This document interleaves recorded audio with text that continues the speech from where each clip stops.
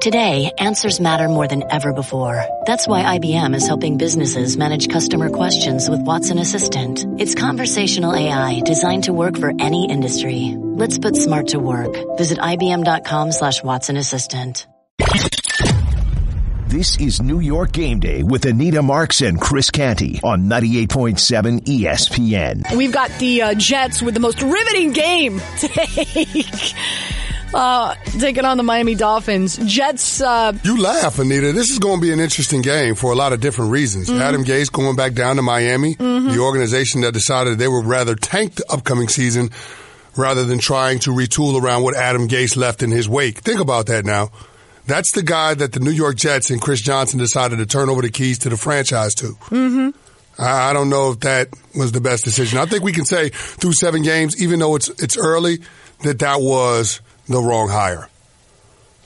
Yes. I mean, a lot of Jets fans want to give Adam Gase the benefit of the doubt, and they've already set it up for Mike Maccagnan to be the fall guy. But, I mean, this is a nightmare scenario, Anita. I don't think that Chris Johnson or anybody in that Jets organization thought that in hiring Adam Gase, it could look as bad as it's looked through the first 8 weeks of the season. Wow, there's I don't even know where to begin. There's so that's what I'm saying. There's so many intriguing storylines going into this game. That's why there are. So let's go first and foremost. You're absolutely right. You know, in hosting Sports Talk Radio for the past 2 days, you know, the number of calls, fans calling in like Adam Gase has to go. Here's the thing. This is such a crucial time for Sam Darnold. This is an organization. You go out, you draft a quarterback who's going to be your franchise quarterback. Your opportunity to win football games and get into the postseason is when you're not having to pay him $20 million a year. If you go out and you hire another head coach, you are setting another year back for Sam Darnold, and your time frame, your window disappears now. So you've already committed to Adam Gase. Here's the thing. I love Joe Douglas. Like, I know Joe, and you know Joe D from Baltimore. I know Joe D from Baltimore. Like, I want to believe that Joe Douglas is going to make the right decisions and bring in the right players where maybe Adam Gase's play calling and head coaching abilities won't be as negatively evident. Does that make sense? That makes sense. Does that make sense? I'm putting, if I'm a Jets fan, I'm putting all my eggs in the Joe D basket more so than Adam Gase needs to go right. And here's another thing. If Adam Gase goes, who's out there that you'd want to bring in? Well, the guy that I wanted him to bring in the first place, which is Mike McCarthy, and Mike McCarthy said he wanted the job because the young quarterback that you drafted 2 years ago showed promise. At the end of his rookie season, he had the highest QBR of any quarterback in the month of December in 2018. So, I mean, that would be the guy that I wanted the Jets to go after. He's still out there. He hadn't taken a job. I think he wants the right opportunity. I know people will be knocking down his door this offseason because there'll be several coaching vacancies. But in looking at this situation, I hear you with Joe Douglas. I like Joe Douglas. I know his football philosophy is very similar to mine. The only problem with that is, Anita, if you're putting all your baskets into Joe Douglas, you're also investing in Adam Gase because Adam Gase is the one that's responsible for Joe Douglas getting a general manager job in the first place. Like, Adam Gase was the one that won the tug of war with Mike Maccagnan once he got the head coaching job. And so, in effect, he's the one that's responsible for the roster as well as coaching up the X's and O's. And I haven't seen anything in his tenure as a head coach, the 3 years in Miami, the 7 games here with the Jets, that would lead me to believe that he's capable of doing either. Okay, that's fair.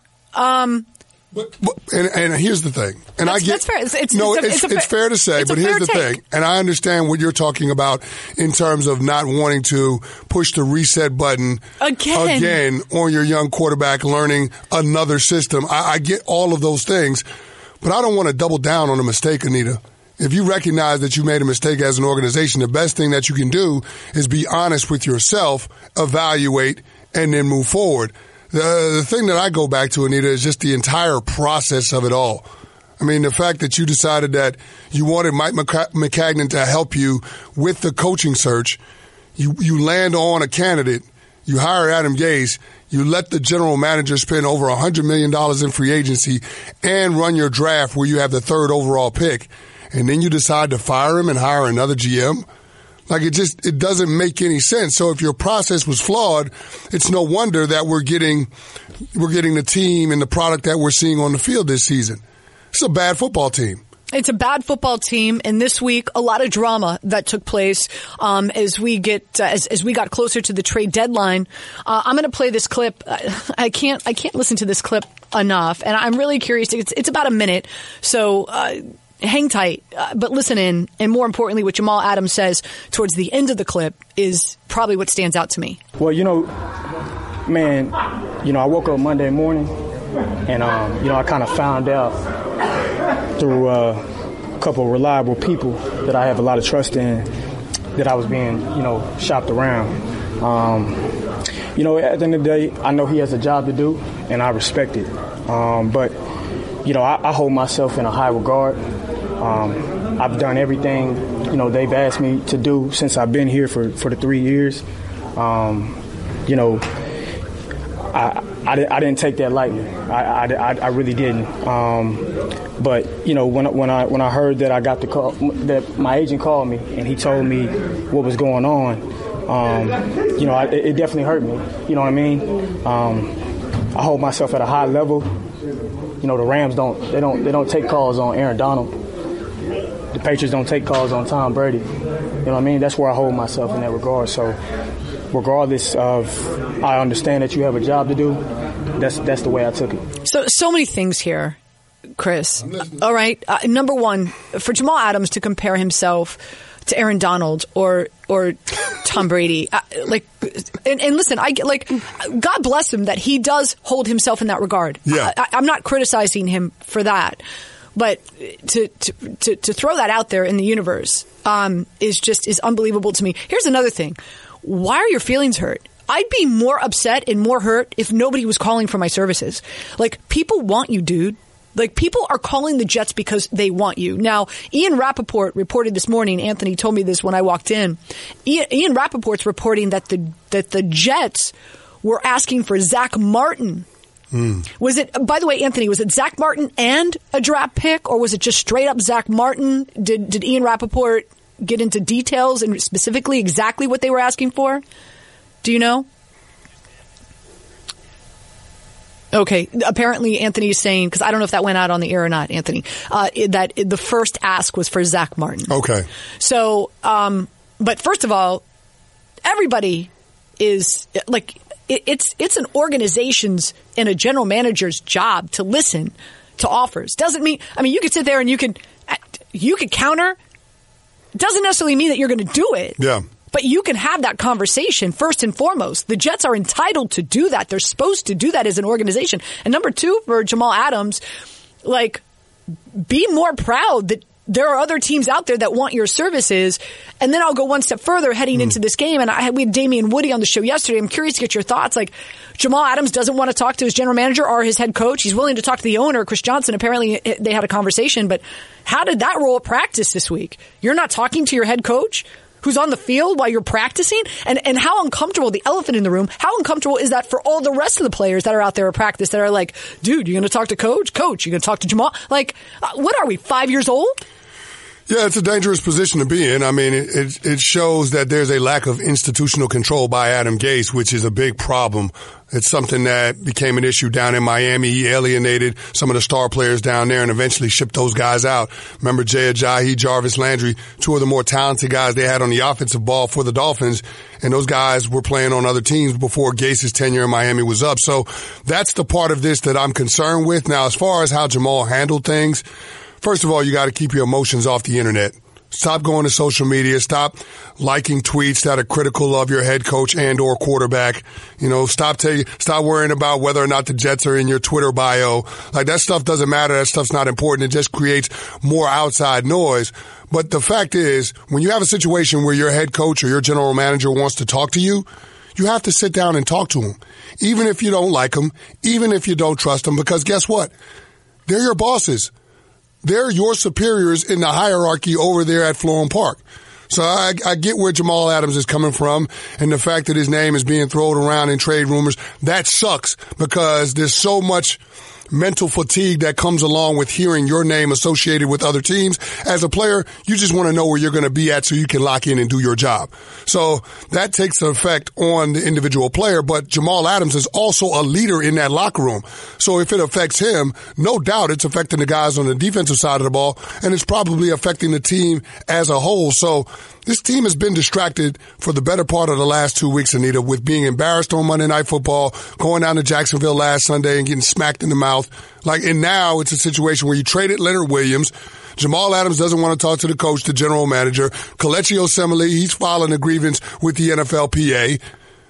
You released him. It's just so much going on, and the focus is not on this team trying to improve with their execution on game days. And that's what they have to get back to. Anita, I don't know if you actually looked at this, but I had some friends of mine dig into some stats, and I was just looking at where the Jets rank offensively through the first half of the season. So offensively, they're 31st in points per game. Mm-hmm. They're 32nd in points per drive, 32nd in yards per game, 32nd in yards per play, 31st in rushing, 32nd in passing, 32nd on third down. Here's where it gets a little bit better. They're 17th in the red zone. 32nd in sack percentage and 28th in turnovers per game. How can you be a functional offense when you rank dead last in every major statistical category? Here's where it really gets interesting, Chris, is that they're actually not trying to tank. They're going up against a team today who's trying to tank to either get arguably one of the best pass rushers ever coming out of college football, or that's a bad dude. That Chase Young guy, he's just different. or a quarterback, or both, because they have stockpiled. There's a chance the Miami Dolphins can have the number 1 and number 2 pick this year in the draft. So they are tanking on. The Jets aren't trying to tank, and they're just as bad, Chris. It's ugly. This is New York Game Day with Anita Marks and Chris Canty on 98.7 ESPN. Jamal Adams, he'll talk to the owner this week, but he still was not in an emotional state to talk to his general manager. Which is ridiculous, Anita, because if you're Chris Johnson and Adam Gase and Joe Douglas are your guys that are running football ops, then why would you sit down with Jamal Adams and allow Jamal not to talk to those guys? As the owner, you have to empower the people that you hire to do the job. That's simple. But that's what I go back to, a lack of institutional control over there. And it's no wonder that we're seeing a football team that's underperforming in terms of the expectations that the head coach set out before the season even started. Nobody put a gun to Adam Gase's head and told him to say that this team will control their playoff fate when we get to December. Here's Anthony printed this up for me in the break from Ian Rappaport. Sources said that when the Dallas Cowboys first called about Adams earlier in the week, the Jets asked about the availability of Pro Bowl guard Zach Martin.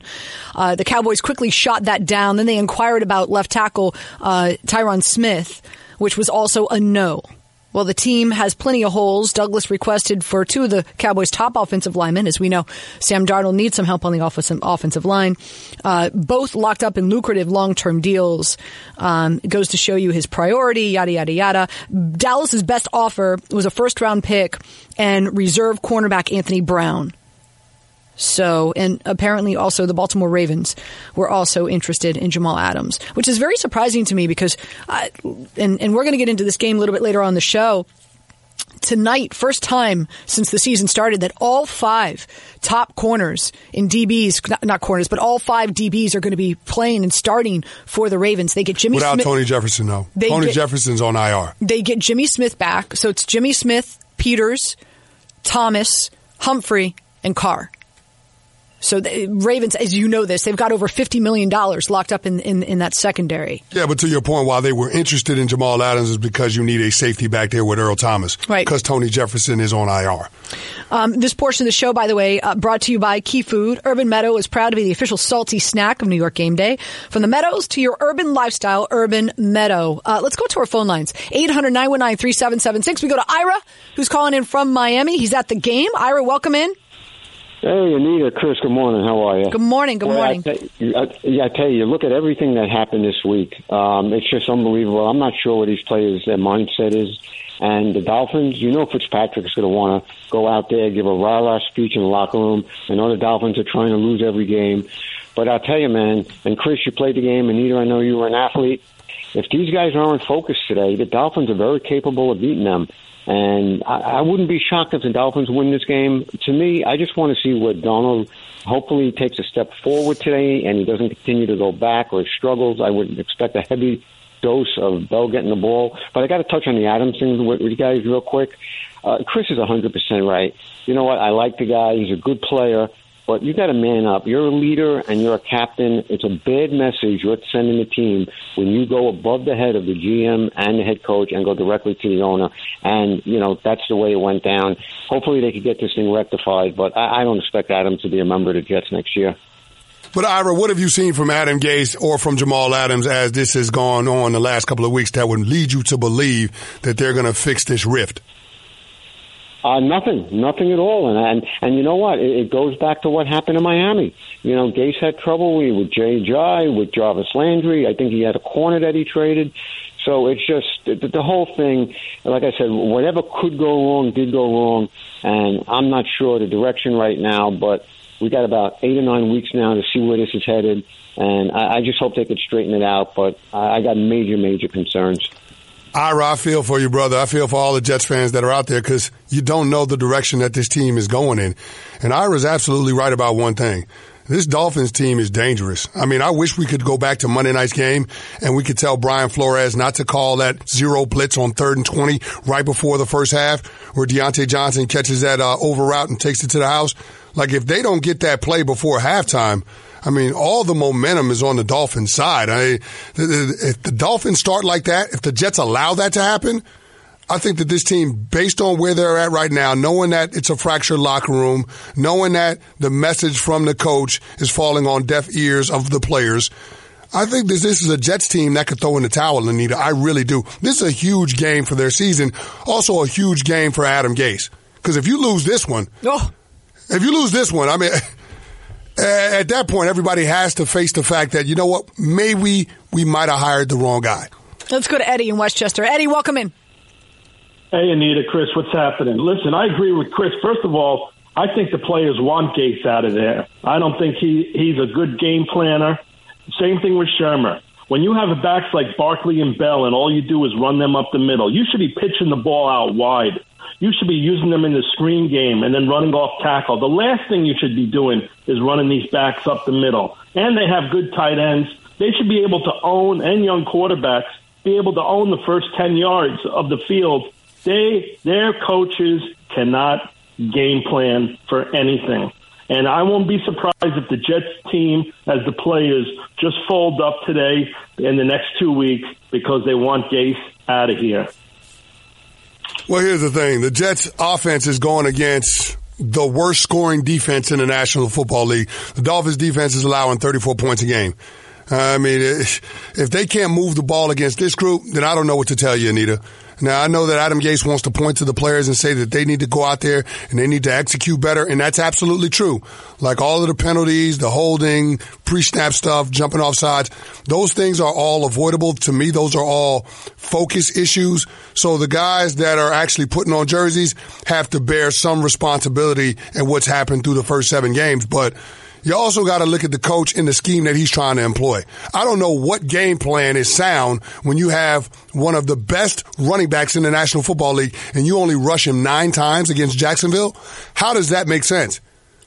Le'Veon Bell is the best player that they have on the offensive side of the ball. How are you only handing the ball off to him 9 times? Well, and listening to a number of analysts this week, because I listened to, of course, the show that you're on, during the week and a number of other shows.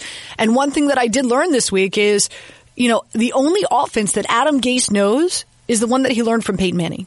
That's it. It kind of reminds me, remember we'd sit here and we would talk about Ben McAdoo? All of them. The only offense Ben McAdoo knew was the 3 wide receiver set. Yeah. That's it.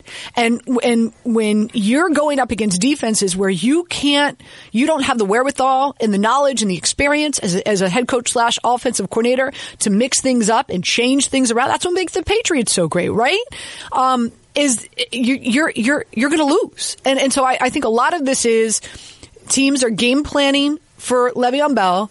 And so the play calls that are coming in, they're not putting Le'Veon Bell in different situations to make plays. I think that's what the issue is here, because the only game plan that Adam Gase knows is the one that he learned from Peyton Manning. And he doesn't know any others to mix it up to create opportunities for Le'Veon Bell. Well, I think this is true in life as well as football. But when you don't have a plan that can change, that's a bad plan.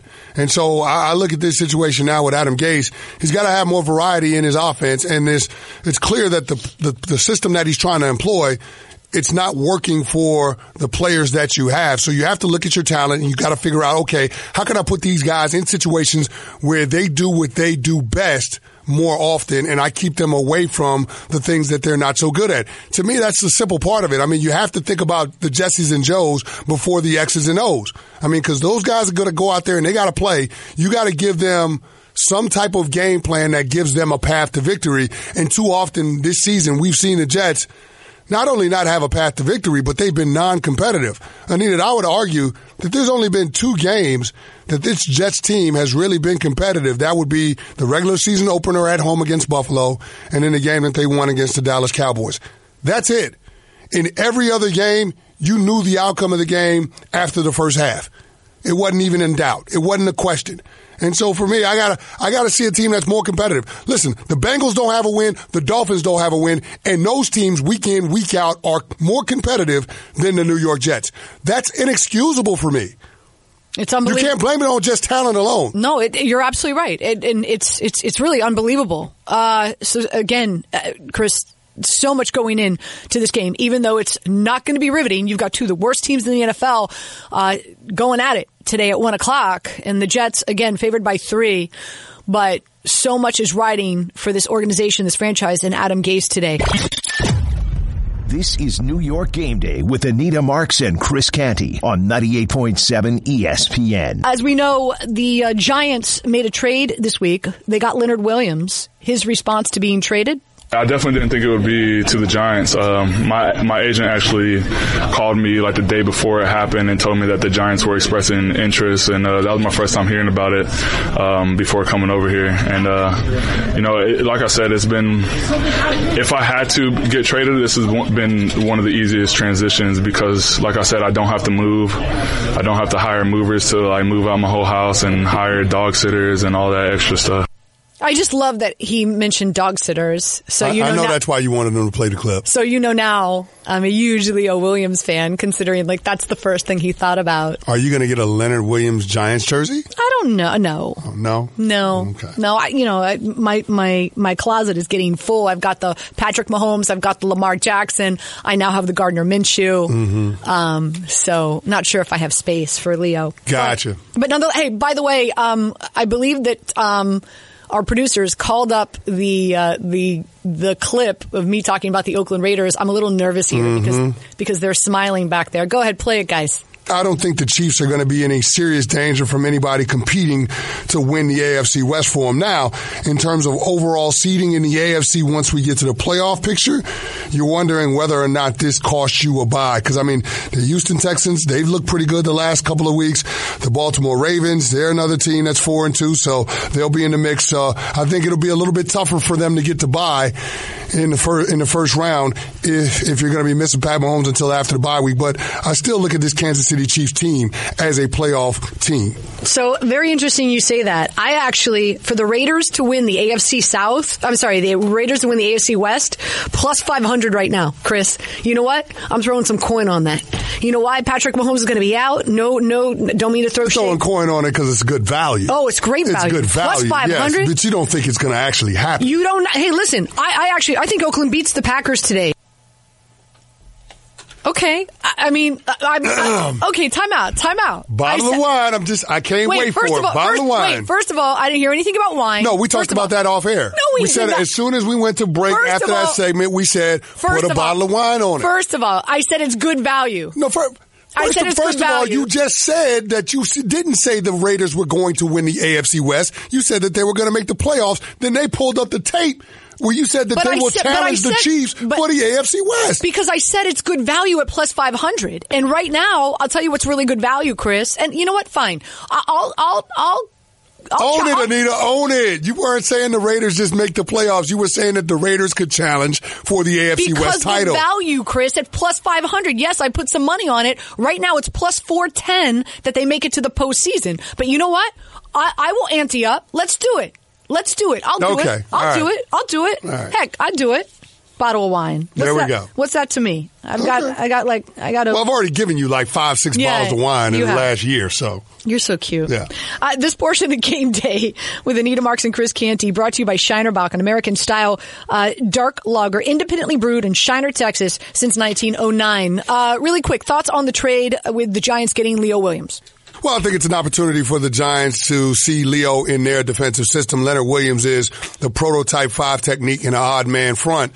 So he's going to be the 5. You'll have Dexter Lawrence playing the nose tackle and B.J. Hill playing the 3 technique. So you'll see that group together. Then they can make the decision this offseason about whether or not they want to sign him to a long-term extension. So I look at this as a smart move. It's a no-risk move for the Giants. I mean, they traded a third round draft pick for him, and you'll see what happens. If you don't like him and he walks out the door, you're probably going to get a compensatory pick in the middle rounds anyway. So, I mean, it's a flyer. We get to see him for the second half of this season, and then we'll have first right of refusal before free agency starts in the 2020 league year. So I think it was a great move by Dave Gettleman. And you know Dave Gettleman believes in having big people on both sides of the line of scrimmage. Bill Parcells used to say this all the time. There are only so many big people in the world. You got to have your share of them. And so Dave Gettleman has adopted that philosophy. We'll see what happens. But I think that this helps the Giants in terms of continuing to develop that defensive side of the ball, because that's the area to me that's going to need the most improvement as we move to the 2020 offseason.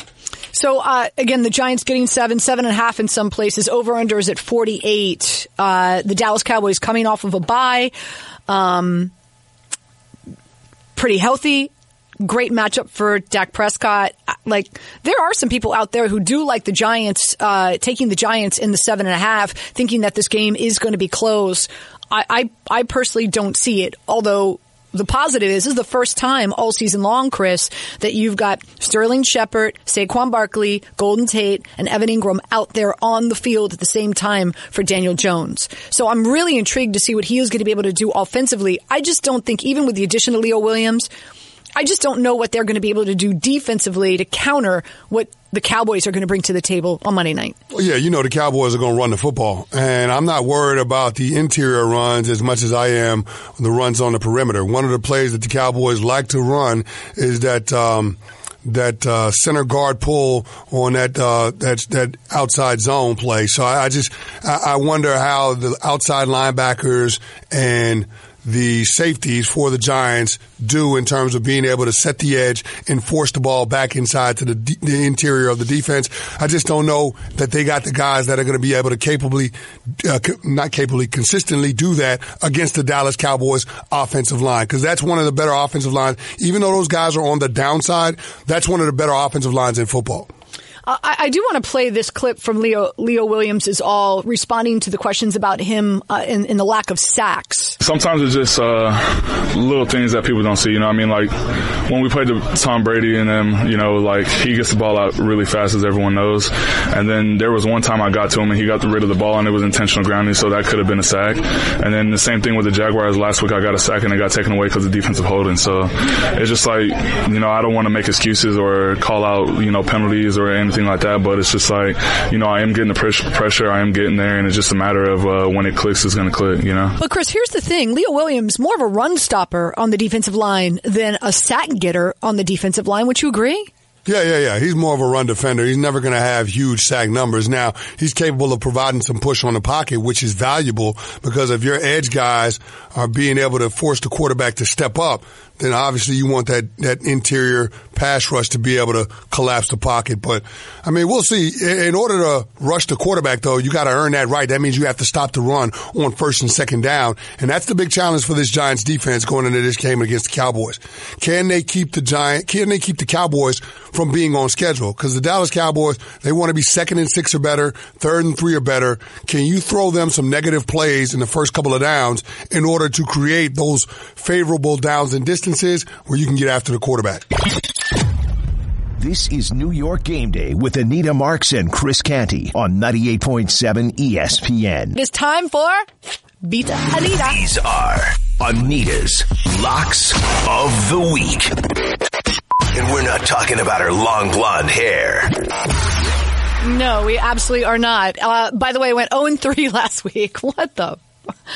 You were 3-0 the week before. I was 3-0 the week before. So the sports gods give it and they take it away. What's the quote? Oh, the gambling gods, fickle bunch. No doubt about it. Fickle bunch. No doubt about Those gambling gods. But it's all about the numbers, though. It's not about the teams. That's the thing that you got to remember, right, Anita? I want to spend a lot of time talking about this Baltimore Ravens New England Patriots game tonight because I can't wait. What color am I wearing right now? You are wearing purple. What color are you wearing right now? I'm wearing purple. I think yours was more intentional than mine. I woke up this morning and reached for the first clean shirt I could find. All right, I'm going to rattle off a number of reasons why. You know what? Keep your stinking badges. Keep your stinking points. I'm going Ravens money line, baby, and you could get on it at plus 145 right now. I actually jumped on it at plus 158 earlier in the week. Here you go. Harbaugh, 9-2. You played for the dude. You know better than I. Dude, homie don't play coming off a bye. 9-2 straight up coming off a bye. Mm-hmm. Ravens, 10-0, prime time at home at M&T Bank Stadium, baby. That place is going to be rocking. I lived there for 4 years.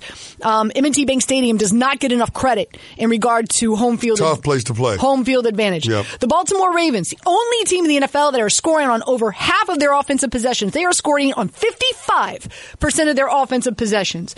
The Ravens are averaging 120 more rushing yards per game. Lamar Jackson, better against man than he is zone. So go ahead, New England, play that zero coverage. Try to contain. Have your DBs turn your back to Lamar Jackson. Good luck with that. Mm-hmm. On top of that, Tom Brady, 76% completion percentage when not touched. And we know what happens when people touch Tommy Boy. He gets his panties in a bunch. 33% completion percentage when he is touched. You know this. The Ravens, number one in blitz rate. They are blitzing almost 50% of the time.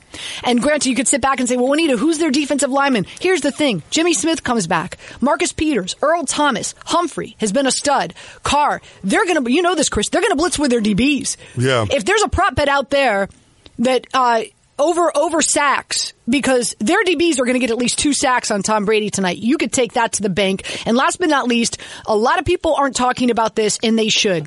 Give me Justin Tucker 7 days a week and twice on Sunday night over Nick Folk. And us here in New York, we know what time it is with Nick Folk. God forbid this game comes down to 3 points. I love the Ravens tonight. Money line plus 145.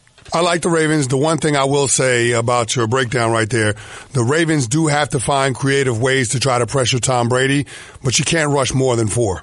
Like, you just can't, because if you blitz Tom Brady, he's seen too much football. He has so many answers to the different looks, to different fronts, to different pressures that you could throw at him. So Wink Martindale, their defensive coordinator down there in Baltimore, I know him well. He understands that he's going to have to be creative. Now, I'm not saying that the 4 guys that you rush have to always be defensive linemen.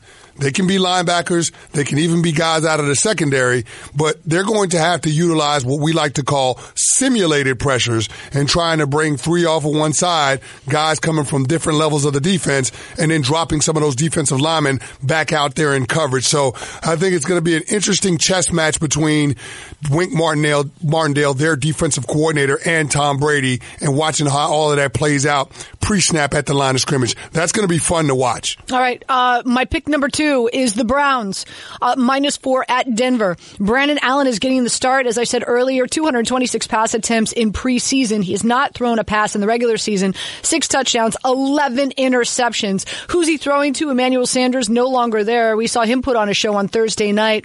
Their offensive line ranks 14th in pass blocking efficiency, so he's not going to get a lot of protection. Cleveland Browns, their defensive line, they've got so much talent on that defensive line.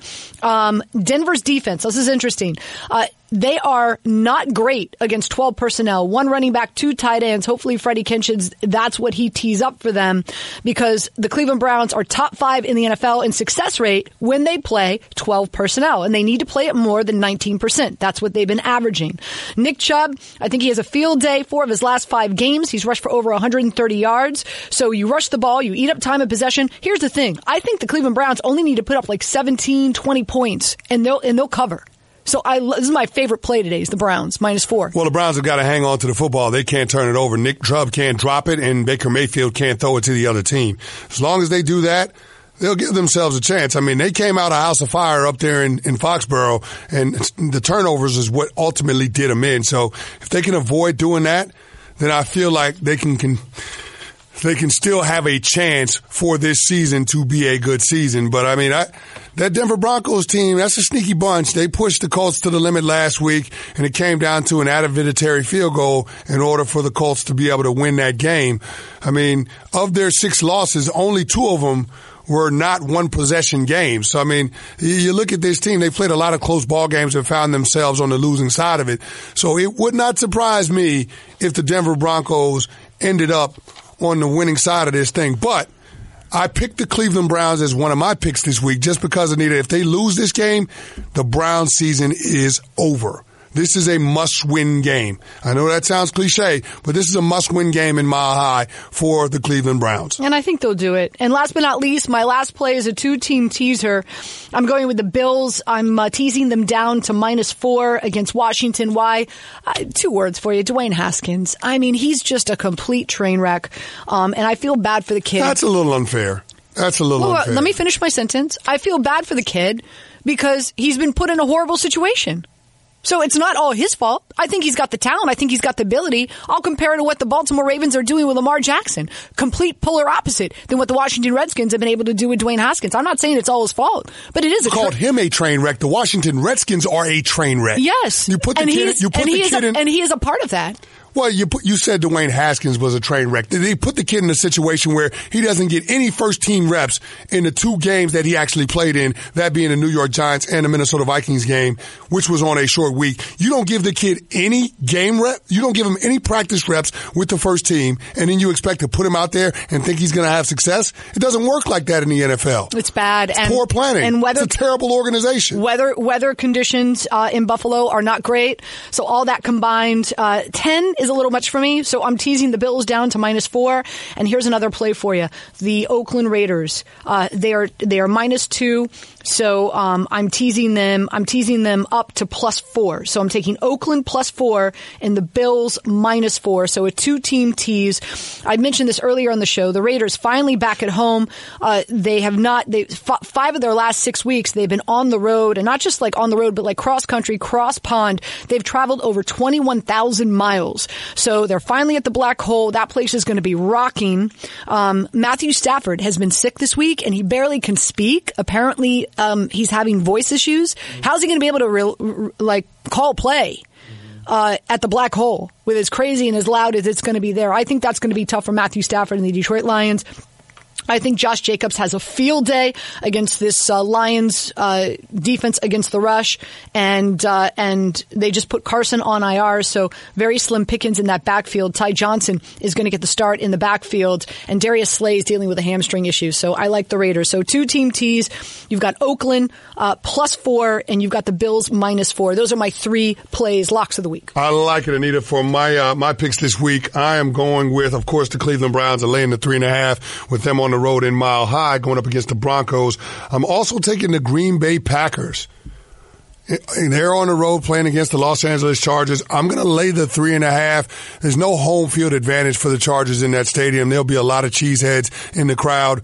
And so I think that Aaron Rodgers, they look at this as a get-right game for that offense, being able to blend Matt LaFleur and that run-heavy attack with what Aaron Rodgers does well. Devontae Adams healthy. You got to love that. I mean, he's jumping over teammates in warm-ups.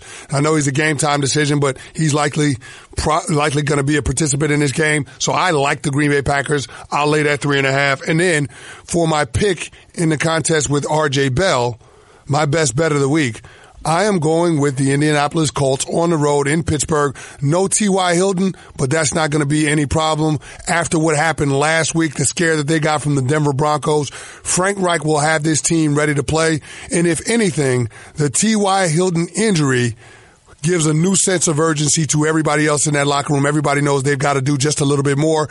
I like them going up against the Pittsburgh Steelers. Keep in mind, Pittsburgh Steelers short week because they played on Monday night. I like the Colts. I like them too. Every game that the Colts have played in has been decided by one score.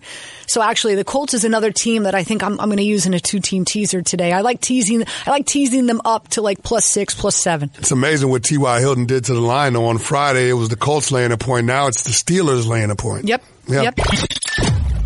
This is New York Game Day with Anita Marks and Chris Canty on 98.7 ESPN. Mama Mimi joins us from Miami. As we know, the Jets getting ready to take on the Miami Dolphins. 1 o'clock is kickoff. The Jets favored by 3. Hey, Mama Mimi, how you doing this morning? I'm hanging in there. Okay. How are your Dolphins doing? Are they hanging in there? Oh, listen, it's pitiful. It's pitiful. We watch TV. We watch the Dolphins with a bag over our head. It's sad. Wait a minute. So you're home and you're watching the Dolphins on TV with a bag over your head. Yes, with 2 holes cut for the eyes. Do you mind? Very sad. Do you mind, Mom? Are you on any social media? I don't even know this. Are you on social media with Twitter or Instagram or anything? No, I don't do all that. No. Oh, I was going to say because if you were, we'd want photos, right, Chris? Yeah, I want the receipts. I want the receipts from Mama Mimi sitting at home watching the Dolphins game with a bag on her head. The quarterback for the Jets, is he playing today? Is he over the mono? No, he's over the mono. He'll be playing today. But it sounds like the Jets players, Mama Mimi, are over Adam Gase. Yep, I think he was horrible. Mom, do you remember when I came home from college after my freshman year with mono and strep throat and all that horrible stuff? Yes. Yeah, it was. Yeah, you couldn't even walk. You were so weak. You couldn't even walk. What were you doing your freshman year? It really stuff I can't say on air. Anita was getting it in freshman year. Stuff I can't say on air. And Anita, it really took about 2 months for you to get better. So I don't understand how he's out there playing. I know. So let me ask you this. So, I mean, this is a Miami Dolphins team, Mom, that they are legitimate. They are tanking. Like, they are tanking to try to get a quarterback. I think it's a great idea. Because you guys really haven't had a great quarterback since Dan Marino. No. I think they should lose every game. Mama Mimi, I wanted to ask you about this because I've been saying this the last couple of weeks. It kind of hit me. The Miami Dolphins, Adam Gase was the head coach, but also he had control over the roster in his 3 years down there, correct? Yes. So the Dolphins this offseason decided that rather than try to retool around what Adam Gase left in his wake, that they'd be better off losing every single game the upcoming season so they'd be in better position to get this thing turned around. To me, that feels like it's an indictment on the guy that had been leading them the last 3 years. Well, a lot of Miami Dolphins fans were very upset that he kept Tannehill. They wanted to get rid of him. And Adam Gase kept him for 3 years. And he shouldn't have done that. He should have got rid of him a long time ago. As a matter of fact, Anita and we were in New England, and we were talking about Greasy. I think it was about 3 years ago, Anita? Right. And I had said to Bob Greasy, you need to get rid of Tannehill. And Bob Greasy said, he'll get better, he'll get better, he'll get better.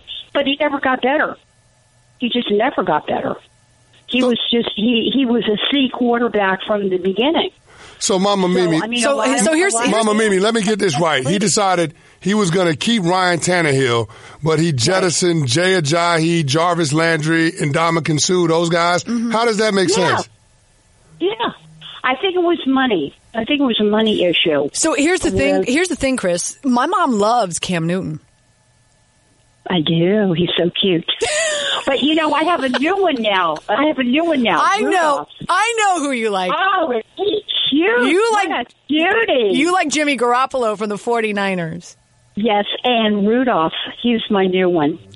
Mason Rudolph, quarterback for the Pittsburgh Steelers. You're funny. All right, Mom, before we let you go, who wins today? Because you've got a Miami Dolphins team that's tanking, but also you've got a Jets team that's just horrible. Well, here's the other thing. I don't know about the coach. I have mixed feelings about the Dolphin coach. Why? Is he good? Yeah, I think I don't know. Yeah, I think he's He traded all the good players. Well, he didn't, Mom. They're trying. They pushed the reset. Chris Greer, the GM. They pushed the reset button, Mom. You got to give. I mean, why did they get rid of him? Listen. He's trying to make chicken salad out of chicken poop. I mean, you got to give him a minute. I don't know. Some of his plays that he calls. I don't know.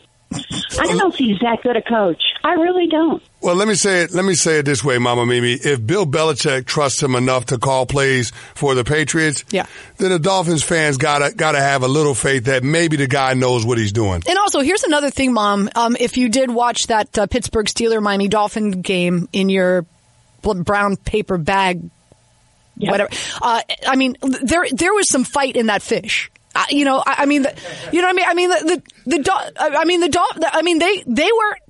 balling. I mean, they lost, but that's an indictment in regard to, that says a lot for him as a coach in this team, even though they're tanking. They went into Pittsburgh and they gave it a valiant effort. So I think they were valiant. They were valiant. I think you're being too hard on your head coach. Well, we're all, the Miami fans, they're all disgusted. Yeah, so are Jets. Nobody goes to the games anymore. Nobody wants to buy tickets. No one ever wanted to go to the games, Mom. No one ever bought tickets. Mama Mimi, let me ask you this question. Because, I don't know how the Dolphins fan feels today. But would you rather have a win today over Adam Gase, or would you rather lose and know that you're going to have the number one overall pick? I'd rather lose and have the option to pick 4 good quarterbacks. Okay. That's the way I feel about it. All right, Mom. Straight from Mama Mimi. All right, Mom. They need to lose. You enjoy your NFL Sunday Fun Day Week 9. And send me some pictures of you. I got to go get my paper bag. Yeah, you go get that paper bag, and I want pictures. All right, Mommy. I love you. I love you too. Take care. This is New York Game Day with Anita Marks and Chris Canty on 98.7 ESPN. This is Can He or Can't He? Can he or can't he? I think that Le'Veon Bell does go over 100. I think he has a huge day today. Daniel Jones! Over under 1.5 touchdowns. Can or can't he? Daniel Jones is going to be forced to throw the ball a whole lot to try to get his team back into the game. Jamison Crowder over 75. And same with Robbie Anderson. I think I would roll with Jamison Crowder just because he plays the slot receiver. He's going to get a lot of touches. This has been your Can or Can't He, Jets and Giants style here on 98.7 ESPN. All right, it's time for Can or Can't He, New York Jets and New York Giants style this season. By the way, Texans up on the Jaguars right now, 9-0, about 4 minutes left in the second half. Deshaun Watson, 102 yards and a touchdown. That touchdown went to Daniel Fells. Wow, third straight game that tight end Fells has a touchdown. Carlos Hyde, 9 carries for 38 yards. Minshew, 8 of 11 for 65 yards. He needs to find the end zone here. Well, he just pushed it into the red zone with a throw to Chris Conley. So they're knocking at the door. Which, of course, his general manager, as you know, calls the green zone. Mm-hmm. Tom Coughlin likes to call it the green zone. Mm-hmm. Leonard Fournette, only 5 carries for 22 rushing yards, just FYI. All right. Before we get started with Can or Can't He, I want to tee something up for you. Sure. So I was just with the guys behind the glass, and we were going through it. How many NFL coaches do you trust to develop young talent and put together good game plans? And then how many quarterbacks do you trust around the league? Just something to tee up, just something to marinate in. Marinate in that? Yeah, just a thought. Okay. Since we're at the midway point of the season. Okay. Yeah. All right. I will marinate in that. I'll have an answer for you in about less than 15 minutes. All right. So can or Canty, we'll start with the Jets because they play today. Again, Jets -3 at Miami. Let's start with Sam Darnold. Over or under 1.5 touchdown passes. Can or can't he? I'm going to say he can. Going down there against Miami, they are the worst scoring defense in the National Football League. There's going to be opportunities in the passing game. If the offensive line can keep him upright, and I know it's a big damn if, Sam Darnold can have a big game and, of course, throw for multiple touchdowns. So I'm going to say he can. I want to give Sam the benefit of the doubt. Over under Le'Veon Bell, 76.5 rushing yards. Oh, Anita, I'm going to go under. The run game has just not been getting going for them, and I don't feel like this offense is going to stay patient enough in order to get the production that they're looking for. The run game, you balance it out with averages, and anything over 4 yards a carry is a solid average, but it doesn't work like that where you can just hand it off and know you're going to consistently get 4 yards. With the run game, it's about the number of attempts, and that's going to be dictated by the complexion of the game and how it all unfolds. So I just think that this is going to be one of those games where the Dolphins might shock you. Ryan Fitzpatrick as the starting quarterback and jump out on the Jets early. The Jets might be playing from behind. And if they are, you're not going to get a heavy dose of Le'Veon Bell on the ground. By the way, just a quick note, these are actual prop bets that you could wager on. Just want to give you a heads up. And the receivers for the Jets, Jameson. I get it mixed up. Jameson. Like the whiskey. Yeah. Well, yeah, I'm just trying to help you out. No, I know. Give you a point of reference. You know where my mind goes quick. I haven't had, so I call it a Brooklyn hooker. It's a, what? Here it is. Here's the thing. Follow me here. This is where I went. It's where my mind went. It's a shot of Jameson, chased by pickle juice. Interesting. Okay. Yeah, it's called a Brooklyn hooker. I was just thinking, wow, I haven't had one of those in a while. Maybe I'll have one today. Jamison Crowder over under 4.5 receptions. I'm going to say he goes over that. Jamison Crowder plays the slot. We talked about how Sam needs to get the ball out of his hands quickly because he has shaky protection. So I think that Jamison becomes one of his safety valves, get the ball to him early and often. He goes over 4 catches. All right. Robbie Anderson, over under 45.5 receiving yards. I'm going to go over, and he can go over on one play. We know Robbie Anderson is a big play waiting to happen, and that's just dependent on the Dolphins having a busted coverage. We know that that's possible. They've given up a lot of big plays this season, so I'm going to say over for Robbie Anderson. Okay, last but not least, and this is on the Dolphins side of the ball, Walton. He's now the lead back in that backfield for the Miami Dolphins. Over under 45.5 rushing yards. I'm going to say over. I think that Dolphins offense finds a way to be able to run the football. They find a way to be able to have some balance. Ryan Fitzpatrick, he's always going to put that team in the best play based on the looks that he's going to get from Greg Williams' defense. And, with the knowledge base that he has, because he's been in the NFL as long as he has, I think he finds answers in real time going up against Gang Green's defense. And I don't think we're going to see a very inspired defense. You heard the issues Jamal Adams is having with the organization. They traded Leonard Williams. Those were 2 big parts, 2 big components of what Greg Williams was doing on that side of the ball. I think they take a hit because of those distractions in this game. All right, last but not least, let's move on to the Giants and the Dallas Cowboys game. You've got Daniel Jones and Dak Prescott over under 1.5 touchdown passes for both guys. I'm going over with both guys. So am I. Yep. I like it. No more to say there. Amari Cooper, great matchup for him. Over under 82.5 receiving yards. I'm going to say over. That Giants secondary is suspect. We'll see what happens with that, but I just don't have a lot of confidence that those guys are going to be able to hold up against the weapons from the Dallas Cowboys. Amari Cooper has a day. Ezekiel Elliott, over under 89.5 rushing yards. Over. I think Zeke goes for something like 120 on the ground against the Giants. All right, and for for the Giants, Sterling Shepard back in action, over under 48.5 receiving yards. I'm going to say under, Anita. I'm going to say under. Why under? I'm going to say under because you have Golden Tate and the emergence of Darius Slayton. It's clear that Daniel Jones has a certain comfort level with him. He's going to get the ball. He's going to get some targets. Evan Ingram is going to get targets. Saquon Barkley as a receiver out of the backfield getting targets. I just don't think that there's any room at the end for Sterling Shepard. And last but not least, Saquon Barkley, all-purpose yards, receiving and rushing, over 114.5.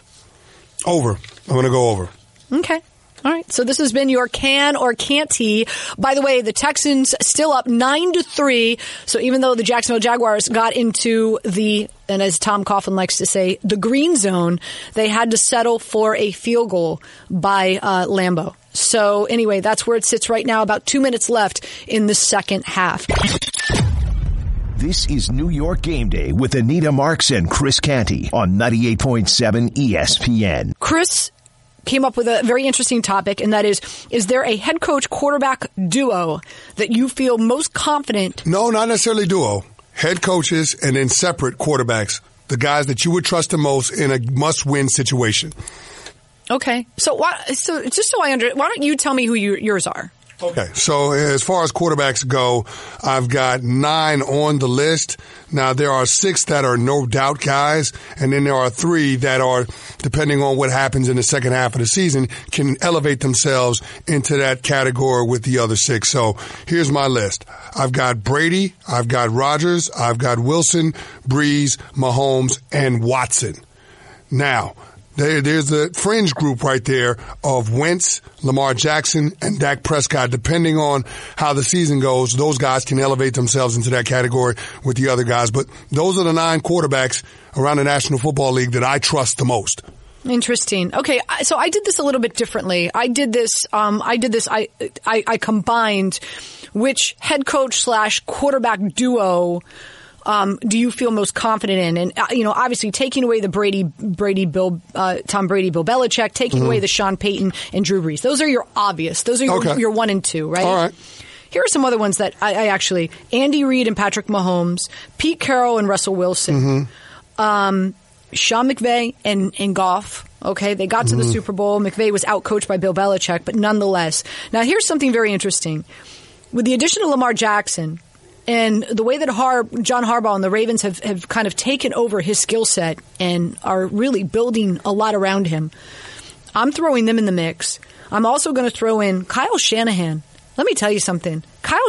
Jimmy Garoppolo, nothing to write home about, but dude wins football games. Yep. And I love Kyle Shanahan. And last but not least, how about Matt LaFleur? And there were so many question marks coming in this season, Chris, about Rodgers. Is he going to get along with LaFleur? Rodgers, hands tied in regard to being able to audible at the line of scrimmage. All that, the talk that was going on. But let me tell you, I haven't seen Aaron Rodgers smile this much in his entire career in the NFL.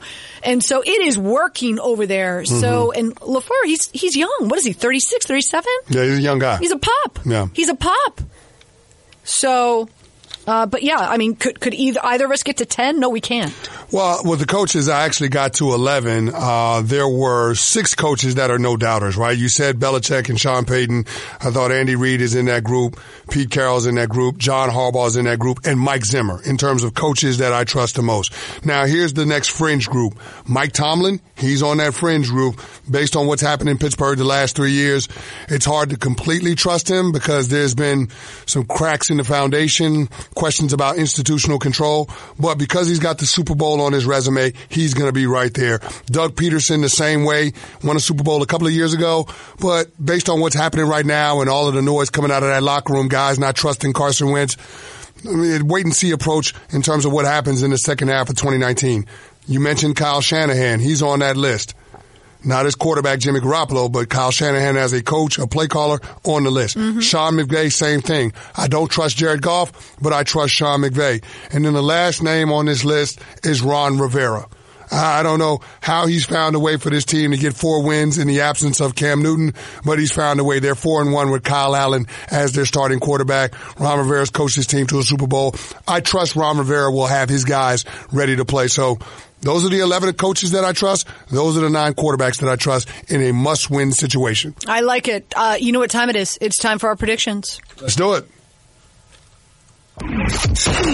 We're supposed to be experts, so here are our NFL predictions.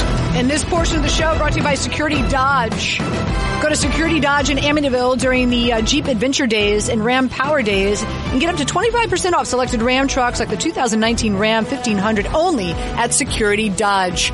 Since the Jets play in just a few hours, let's start right there, Chris. What's your score? What's your prediction? I got a 24-20 Dolphins. I think the Dolphins start fast like they did up in Pittsburgh, and there's a little bit of Fitzmagic going on down there. There's some guys in that Dolphins locker room that were around when Adam Gase was the head coach, and they probably have an axe to grind. They would love nothing more to stick it to their former head coach. The Miami Dolphins organization might be tanking, but the players ain't tanking. And I think that today, that Dolphins sideline plays with a lot of emotion. They play with a lot of passion. They go out there and they get their first win of the season, and it comes at the expense of the New York Jets. Well, I'm with you in regard to the being on the Dolphins side. That's why I do like the Dolphins getting the points +3. If you can get them +3.5 with the hook, I would do it. My score, though, similar to yours, but maybe a little bit more, 24-23. I think it's going to be close. Okay. I think all right. I think it's going to be close. All right. And again, I was hoping I would feel a little bit more confident in the Jets if Chris Herndon was active and 100% healthy. Mm-hmm. I really think he's going to be a big difference maker, Chris. Okay. But apparently he's not, so he's doubtful for today. Okay. With the Giants taking on the Dallas Cowboys on Monday night, the Giants getting 7, +7, +7.5 in some places. What's your prediction there? I got a 31-21 Cowboys, a heavy dose of Ezekiel Elliott. I think you're getting something like 150 yards from scrimmage and a couple of touchdowns. Amari Cooper is also going to have a big day in that game just because the Giants secondary is awful. And then they're going to splash another big play with Michael Gallup. So in the end, it's too much Dallas Cowboys on the offensive side of the ball. The Giants are going to be playing from behind. That means the Cowboys are going to be able to heat up that pass rush with Robert Quinn, DeMarcus Lawrence, and then their new acquisition, Michael Bennett. So again, I got it 31-21. Cowboys. If you look at the over-under, it's at 48. I would take the over in this one because the Cowboys are going to score a lot of points. Interesting. Twice now, we both have the same score for the winners. I have the Dallas Cowboys 31, but I have the Giants 23. Okay, so we're close. Yeah, 31-23. I think the most interesting thing for this Giants team is the fact that this is going to be the first game that Daniel Jones is going to have all weapons at his disposal. What do I mean by that? Saquon Barkley, Sterling Shepard, Golden Tate, Evan Ingram. I think a lot is going to be on Pat Shurmur. What does he tee up? What play calling does he come with? And here's another thing. I've been meaning, it's taken us now, 2 hours and 53 minutes for me to tee this question up to you. But with the addition of Leo Williams, do you think this Giants defense should go to a 4-3? No, I mean, they're committed to the 34 defense. They are. Okay. I mean, they drafted personnel for that. They're going to be locked into this thing. I don't know how committed they are to James Betcher. And in talking to Jordan Renan, who covers the Giants for ESPN, I mean, he was saying that they're going to be locked into this defense for some years to come. So Leo Williams is going to be the 5 technique in that defense. That's not going to change. I think that is a little bit of an upgrade in terms of what they've been doing with their front 3. But I don't think that's going to be enough to be able to slow down the Dallas Cowboys run game. And I don't think that does anything to up the pass rush that you're going to get from that Giants defensive front. That's why I think Dak Prescott has a big day.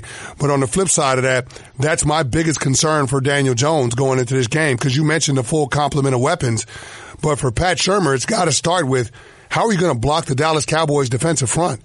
I mean, Nate Solder, you've had tougher times at a turnstile in a subway in terms of trying to get around him to get to the quarterback. So they've got to find a way to be able to protect Daniel Jones. If they don't, it's going to be a rough outing for the rookie. I mean, you saw another turnover that happened in last week's game, or a potential turnover. Trey Flowers just mauled Nate Solder and forced a sack fumble. Daniel Jones was able to get back on the ball and recover it.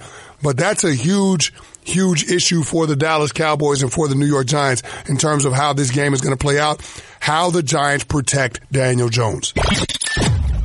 This is New York Game Day with Anita Marks and Chris Canty on 98.7 ESPN.